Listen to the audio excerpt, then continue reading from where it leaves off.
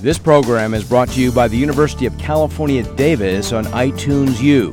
For more information, please visit us at itunes.ucdavis.edu.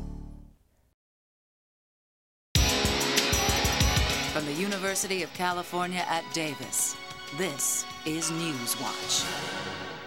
Congenital heart defects are among the top killers of babies in Russia. Treated early enough, they are almost 100% treatable. UC Davis Medical Center heart surgeon Nilesh Young helped develop a program 20 years ago to train teams in Russia to diagnose and operate on children. His first impression of their hospital care was surprising. I think we all had the impression that the Russians were very advanced scientifically, and so we anticipated seeing at least somewhat contemporary type of medical settings, but in fact they appeared, at least on the surface, and then after further investigation, to be decades behind where we were at the time. It turned out that Soviet physicians were completely isolated from Western medicine.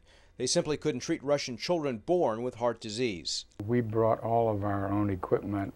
We tried to do everything soup to nuts, if you will, that we did here. So we disassembled heart-lung machines, we disassembled anesthesia machines, we disassembled echocardiogram machines. These are big, bulky pieces of equipment, crated them and shipped them with us, and then reassembled them there. Over 2 decades, more than 7,000 children have been saved as a result of this initial volunteer effort by a few Northern California doctors.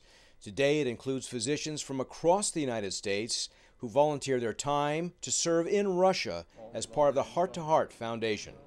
Paul Fotenauer reporting from the UC Davis Medical Center. For more information, please log on to broadcast.ucdavis.edu. The preceding program was brought to you by UC Davis on iTunes U. Please visit us at itunes.ucdavis.edu.